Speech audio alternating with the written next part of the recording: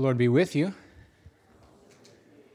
I haven't done this in way too long. What did the duck say when she bought lipstick?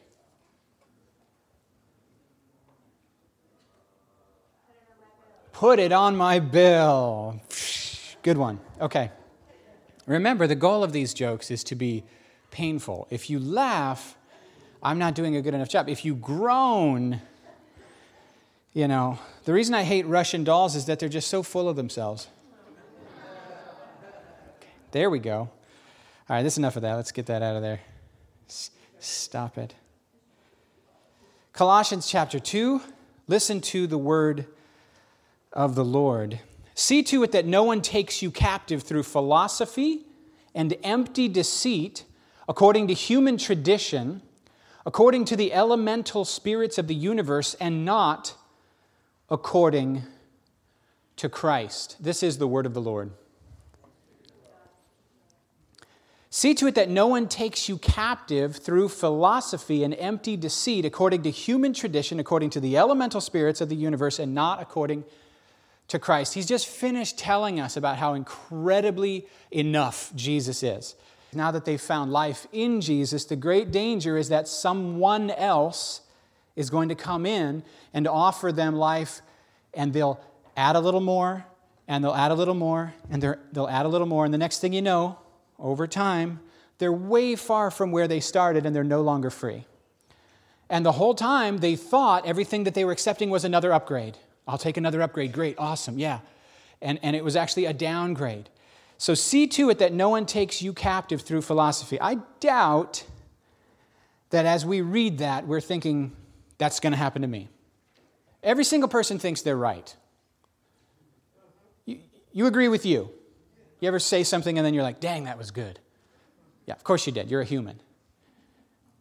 You ever say something and then as soon as you said it, oh, that was absolutely terrible. Sometimes.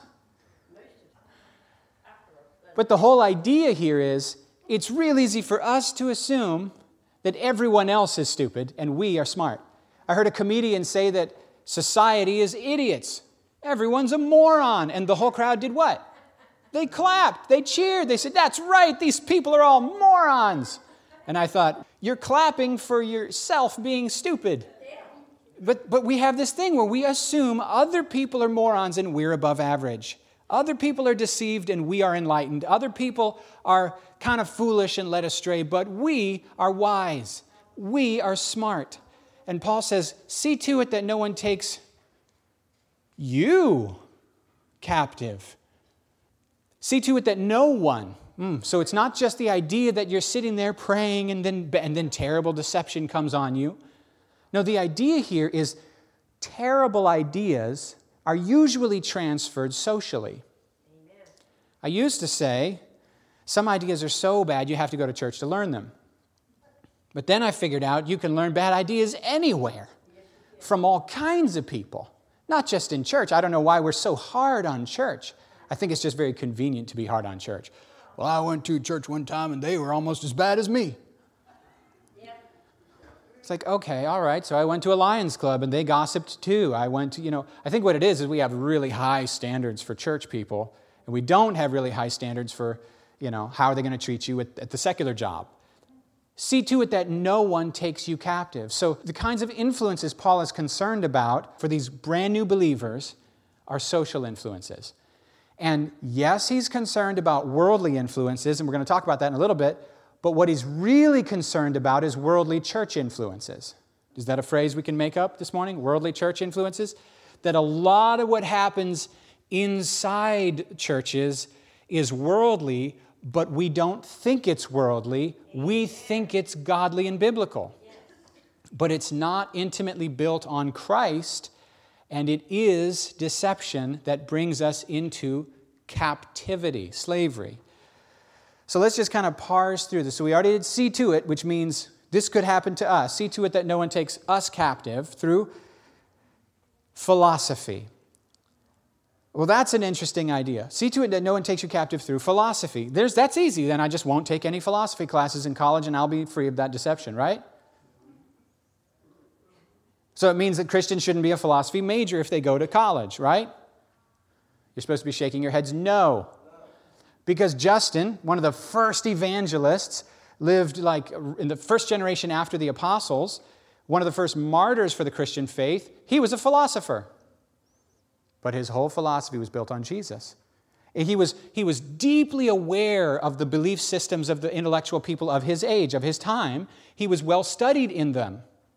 So apparently you can study them and not be deceived. He was well studied in them, and he had a gift for explaining and showing how Jesus is superior and how Jesus is the answer to the quest that the secular philosophers were on. He was highly effective as an evangelist, and yet he was highly knowledgeable about philosophy. So what does Paul mean when he talks about us being deceived or taken captive through philosophy? A philosophy, well, how would you define what, if I said, what's your philosophy? How is the word functioning right there? The way you think, Tom says? Someone's understanding of life. Another one says way of thinking. I would say a philosophy is a little different than just your view in that a philosophy seems to be, kind of implies something that you have devoted yourself to, right? It's a way of thinking and living you've devoted yourself to. And so the kind of philosophy, I mean, if you look at the root of the words, it just means Sophia is wisdom, and philo is one of the words for friend or love in the Bible or in the Greek culture. And so a philosopher is supposed to be a lover of wisdom. However, if that wisdom is not rooted on God's self-revealing, then it's wisdom rooted on what? It's human. And so there are human philosophies, human ways of viewing life that are at odds with how God has revealed himself in Jesus. Most Christians are pretty clear about this, that Jesus is the brightest display of what God is like that has ever happened in human history or will ever happen. So I'm saying Justin Martyr, first century, he had a philosophy, but it was centered on the person of Jesus as what God has to say about life and himself and us and everything. Worldly philosophies are often not only not rooted in Christ, but they're in many ways incompatible with Christ. And that's what Paul's talking about here. Ways of thinking and living that are not rooted in Jesus. Now, through philosophy and empty deceit. Now, if you're deceived, you don't know you're deceived, correct? Right. You think it's right, correct? If I trick you, you don't know you got tricked until afterward. And the empty part of the deceit means it's promising you one thing. It's a philosophy, it's a way of thinking and living that's offering you something but not delivering on the promise. It seems like it's going to fulfill you, make your life better, make you full, make you strong, make you wise, make you good. It seems like, but it doesn't deliver. Does this remind you of anything? And Eve saw that the fruit looked good for food and for the acquiring of wisdom, so she took some and ate it and gave it to Adam, who was with. Does it sound familiar? It's a way that seems right. Does that sound like a proverb? There is a way that seems right to a man, but what? But in the end, it leads to death.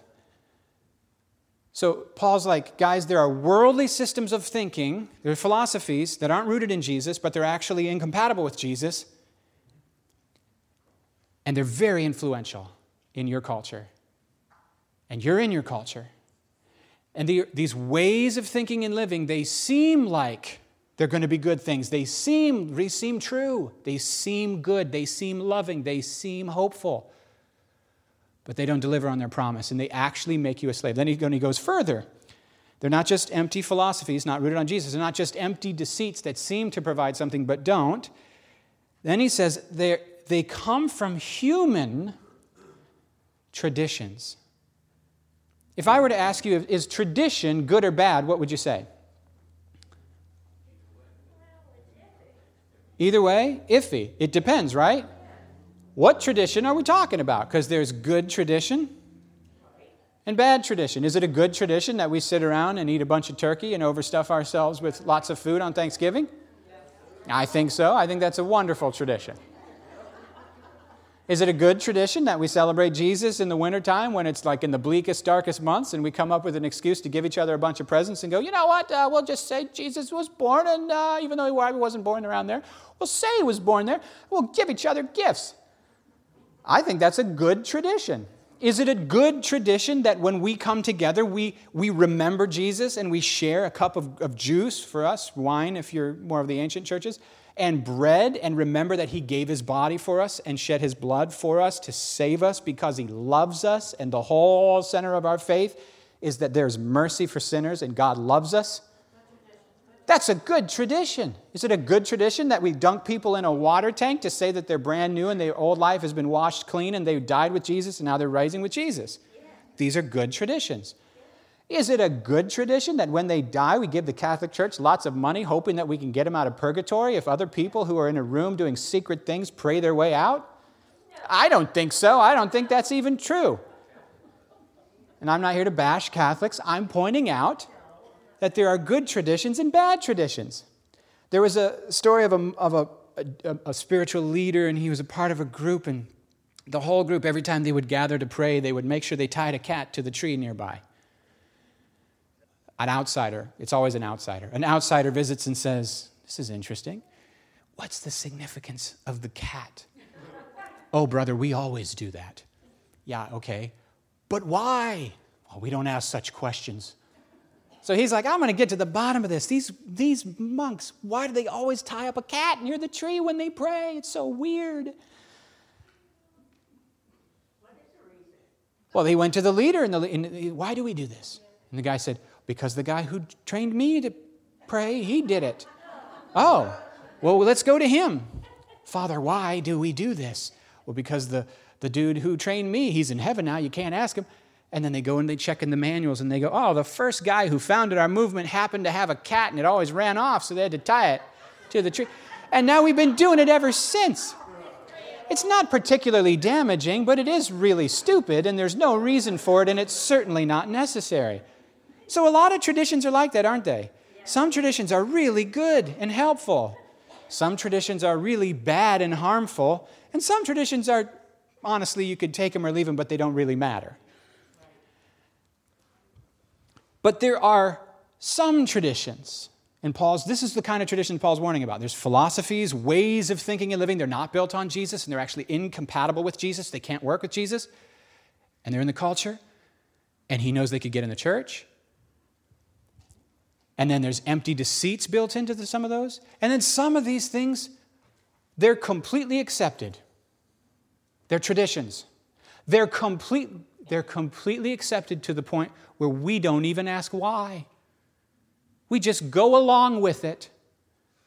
We can't even bring ourselves to wonder why, because we don't even know there would be another way to do it. And Paul's like, actually, that could be really dangerous. And then he throws in this final phrase. In your Bible, how does it render the final phrase? Philosophy, empty deceit, human tradition, and then it has one more phrase. How does it say in yours in Colossians 2:8? What's the last thing he's telling us to be careful that we're not taken captive by? What does yours say?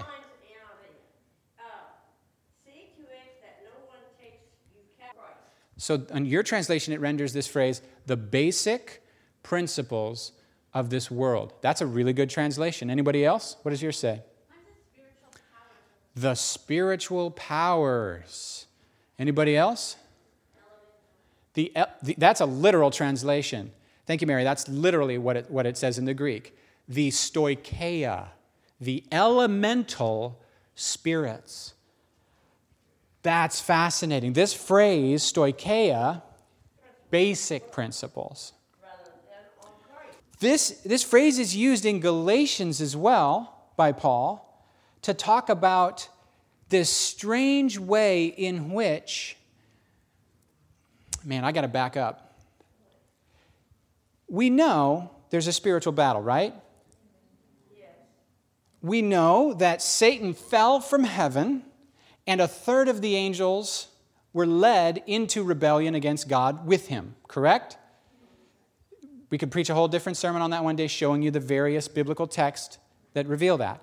These angelic powers had originally responsibility to steward authority over the earth.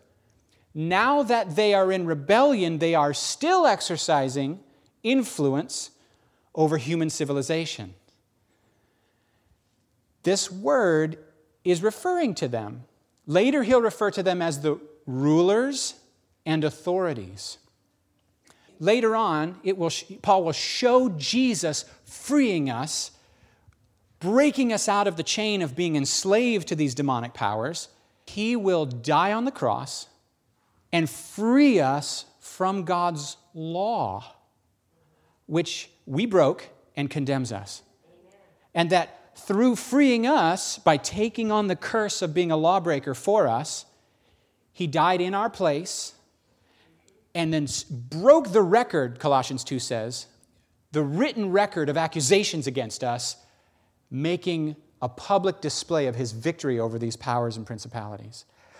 Here's where I'm getting to. For some reason, these demonic powers, these stoicheia, these basic principles of the world, are so influential and so pervasive, and somehow they use religion to enslave us just as much as they use rebellion to enslave us.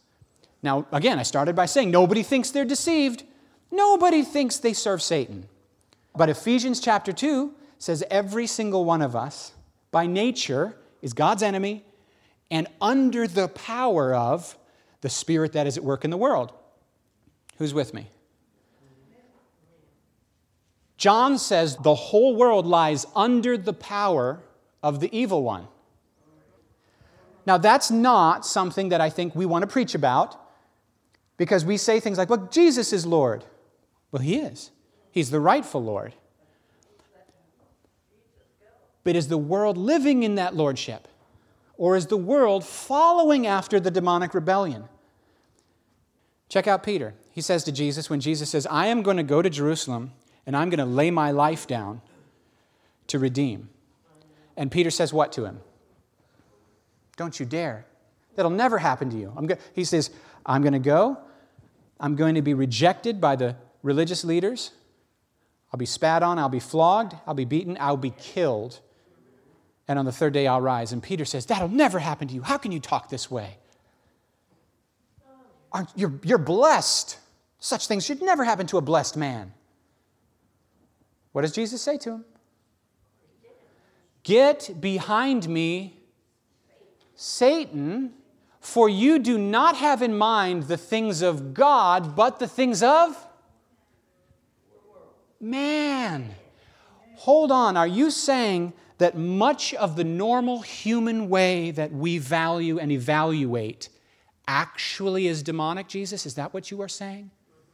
Yes, that is what he is saying. And look how Peter's reasoning. Self-preservation. The great enemy, the great demonic enemy to the kingdom of God is not the kingdom of Satan, where Satan is worshipped and we all have pentagrams and we sacrifice goats and babies and go, we love evil. That's not the enemy of the kingdom of God. The enemy of the kingdom of God is the kingdom of self. And it's so sneaky and deceptive, it doesn't look evil. To humans, it often looks wise and good. Who's tracking with what I'm saying? So Paul says, guys, you started with Jesus, but the great danger is that you'll drift from Jesus because of the influence of people. People who seem to be offering you a better way to live. But ultimately, the philosophy is not rooted in the person of Jesus. We're not relating to an idea. We're relating to a living being who is here. That's biblical faith, not the God of the philosophers.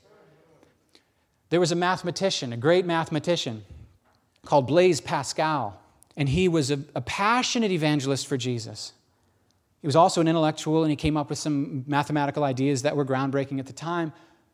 But what actually drove the man was his relationship with God. After he died, they found sewn into the pocket of his jacket a note.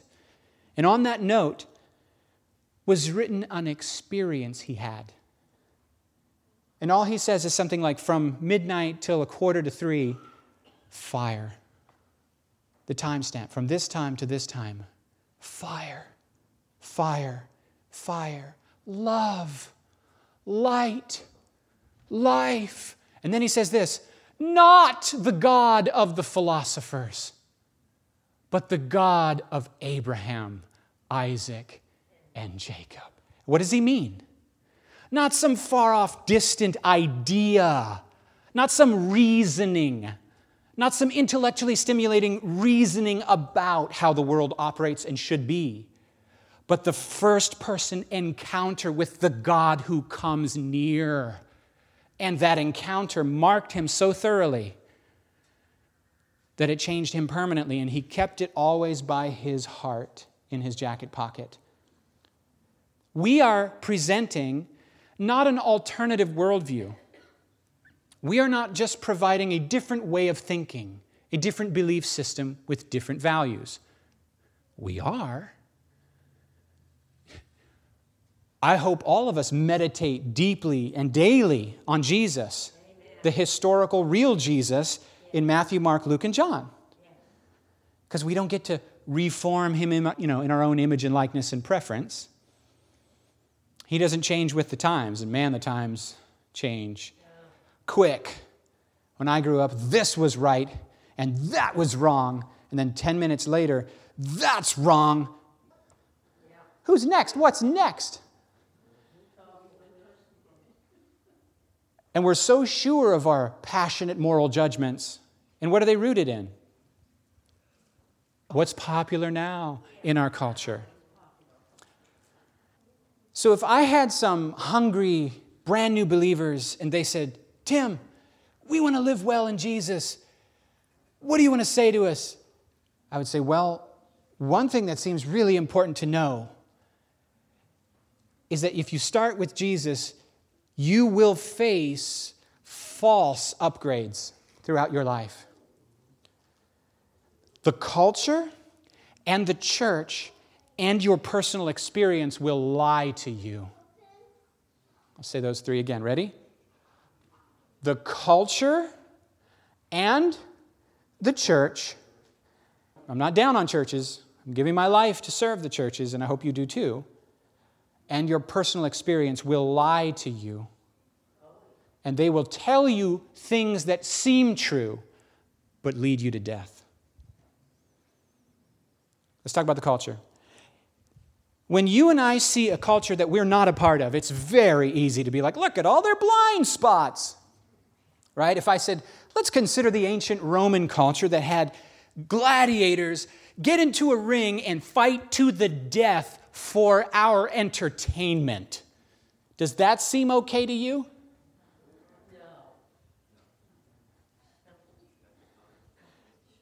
They loved that stuff.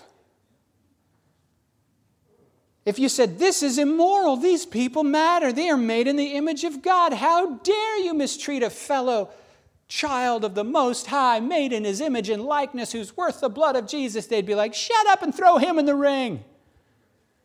Let's have him fight a lion, which they did. They can't see the blind spot, it's a blind spot. If we were doing little small group discussions, one of my questions would be, America is a culture, the one we're in. I happen to love it here.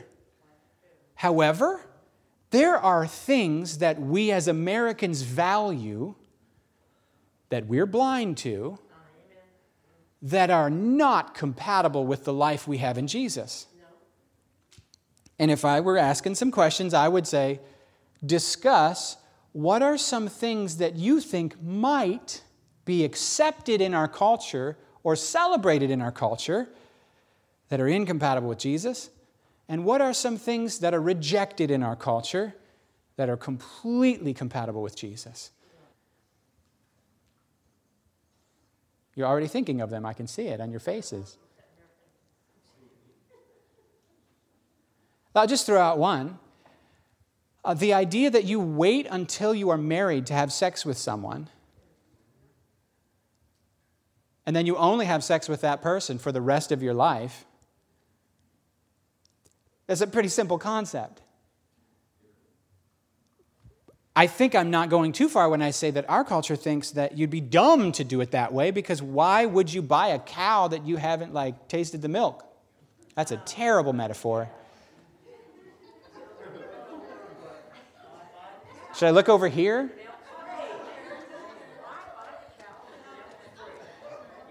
Help me, Jesus. You can see how flustered I am now. I'm about to knock Doug's... I should write out my notes next time. But that's the logic. I'll even go further. Nowadays, oral sex is considered like just a way of saying thank you for a good meal. Our culture is morally very far away from the wise, loving design of Jesus. And they don't even think that would be wise and loving. They think that would be foolish and dumb, and it would make your life boring and stupid. And after all, I know what makes me happy. That's just one example. We could talk about our culture in power. We could talk about our culture in money. We could talk about a lot of things. But it's very easy to judge those outside the church, isn't it? It gets a little bit more, when we get closer to home. So there's cultural blind spots where things take us captive and when we're influenced by them. It's not so much that you're judging them, it's just you can't understand how they can be so dumb. Making a moral judgment about whether something is right or wrong is not the same as judging someone, right? But when you despise them in your heart for doing that, that's a judgment. Then we're judging, right? Because I screw up stuff too, and I would hope that people continue to love me and help me get better rather than be like, idiot, stupid moron, I hope you burn in hell, freaking jerk. That's judging, right? Coming to me in love and saying, I want to help you, this thing concerns me, blah, blah, blah, and you're gentle. That's not judging. That's being redemptive. But we are responsible for the church, right? Peter says it's time for judgment to begin with the house of God. Paul says, I don't even judge people outside the church. They don't know Jesus. They don't know better. And that's why they need us to live better so that they can see a better way. Not yell louder. Live better. Because wisdom is proven by her fruit, by her children, not by her sermon. I think we're content to angrily say, you worldly people are idiots. And then we're shocked when they don't like us. It's like, oh, I'm being persecuted. You're not persecuted. You're just mean, and people don't like being treated that way. There are things in our culture, in our world, that are incompatible with Jesus. Religious idols are harder for us to spot. And that would be my second discussion question if I were sending you into small groups. What are some religious blind spots where we are in danger of being taken captive and make the gospel powerless and make ourselves more enslaved because we've had bad human, unbiblical but seemingly biblical traditions? And then the third piece is I talked about personal experience leading us astray. You go through life, you get hurt. Am I right? Yes. Yeah. You sin and you get sinned against. It's going to happen. And Christianity is not a way to get rescued out of ever being hurt again. I think one of the things happening in our culture right now is a genuine desire to figure out how do we address wrongs that are done to people within culture. And so people's philosophies are, how do we address this injustice, this wrong that's done? Jesus has a very clear and very helpful way of providing resources for people who have sinned and for people who have been sinned against. And our culture's efforts, my wife and I are having a robust conversation about social justice. My argument, since you don't have the microphone and I do, my argument is that lots of efforts to bring about social justice are not working and they're not rooted in Jesus. Not rooted in loving the very people we're mad at and hurt by. We're not. It gets me off on a tangent I don't want to get into too much. But suffice to say, sometimes good desires for good things lead to more problems than when we started. The elemental spirits. We're in a spiritual war. And the demonic strategy is not, again, to get you to paint a pentagram on the wall in goat's blood and sacrifice a baby. The demonic strategy is to get you disconnected from Jesus. He don't mind if you've got a lot of Bible verses driving your decisions and values and agendas. He don't mind. I'm going to spend my whole life and we're going to make sure the 10 Commandments are preached at the elementary school near my house. What a waste of time. You know what I want? I want Jesus in the hearts of the children. Because the law doesn't give life. All it does is reveal how out of kilter our lives are. And if you get Jesus on the inside, then love, which is the whole point of all the law, will be fulfilled as they are led by the Spirit and as they grow in relationship with Him. And guess what? They can't make a rule, even if they make a rule, that gets Jesus out of the schools. How do you legislate the Holy Spirit to go away? He won't. Even if we are in chains, the Word of God is not chained. So our mindset doesn't need to be to fight a cultural battle to get the kingdom to come through those dumb means. What if our battle is not against flesh and blood, and we can be the salt and the light, and we can manifest Jesus even where it's not legal? Because we all know this, right? There's a big difference between what's ethical and what's legal. There's a lot of stuff that's legal that is not ethical. I'll wait.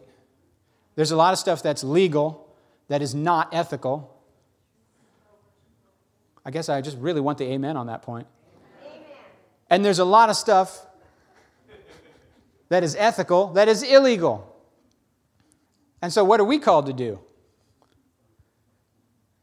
We're always called to do what Jesus said, no matter who else says anything else, right? Amen.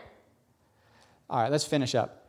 So there's deception in there. There's philosophy. There's human traditions that aren't built on Jesus. There's human, and there's demonic power fueling and whispering in the ear of people.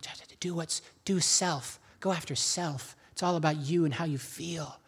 And it's how other people feel too. Oh, if they don't feel loved by you, you must not be loving them. Hey, my parents hurt my feelings when I was a kid. They'd be like, don't eat that. Give me that. It's going to give you cavities. Go brush your teeth. How dare they? I'm going to get a lawyer.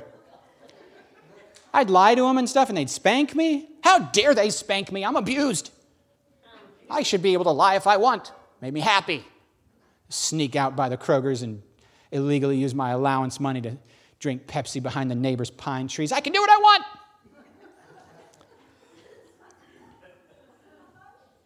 I really did that, by the way. I earned money by doing chores, but we were told we were only allowed to buy candy or soda certain times of the year or certain amounts with permission. Well, I would sneak over to the Kroger's and they had them glass bottles for 50 cents. And you'd put them glass bottles. Remember back in the day, you'd have like commercials on TV, and in one swig, like Christy Brinkley or somebody would drink an entire bottle.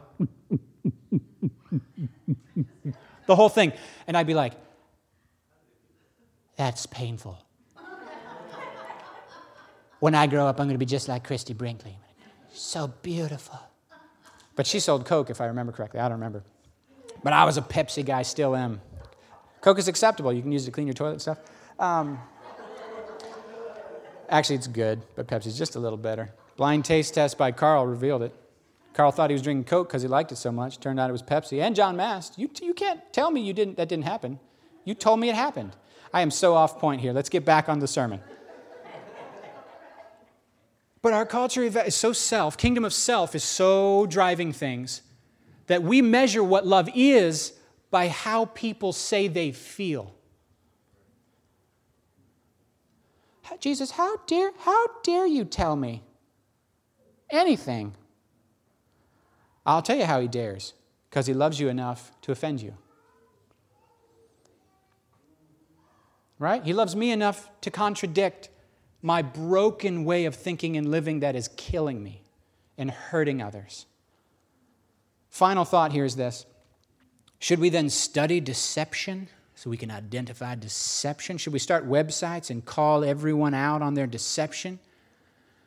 Oh man, I spent time on those websites. They have lists and lists of anyone who's doing anything for Jesus is a heretic, and I'll tell you why. They taught a thing, they said a thing, and it violated my understanding of this passage. heretic, false teacher. Billy Graham, Beth Moore, everybody that you respect, Tim Keller, they're all sellouts. Ironically, this person who is trying to protect the church from deception is accusing and condemning and judging others. Satan's name is the accuser. This person who's in the name of protecting people from demonic deception is literally doing the work of Satan. And the people he's condemning are like the most helpful saints whose teaching is the most useful. It's crazy. So that's a heresy hunting attitude. Is that the right approach to not being deceived? Guys, if you want to find counterfeit money, what do? Like 5 people at the same time said the same thing in very different phrases. You spend time studying the real. You want to recognize deception? Study the truth. You want to find a counterfeit? Study the authentic.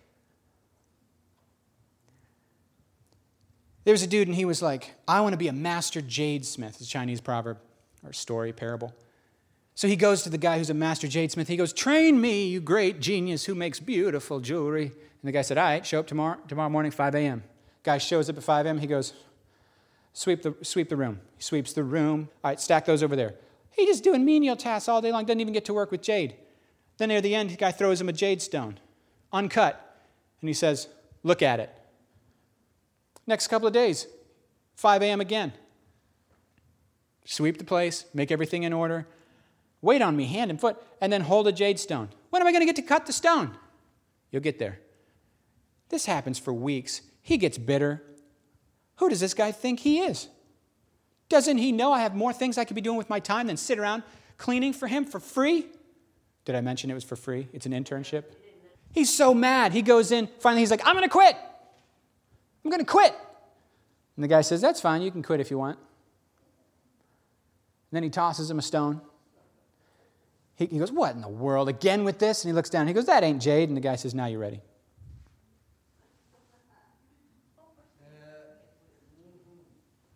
See, sometimes in life, Jesus keeps talking to you, and you're like, that's boring, Jesus. Why can't you say something new? Why can't you say something deep? Why can't you say something profound? Then something bumps into your life, and you go, that ain't what the Bible says. Sometimes it's not all about gee whiz and being tickled and entertained. Sometimes it's about walking with. If you want to unmask deception, if you want to stay clear of it, study the real. And what does this mean? Just learn about Jesus? Well, yeah, you want to learn about. You want to spend time in Matthew, Mark, Luke, and John. But you know the thing that makes the most difference? You actually relate to Jesus. Amen.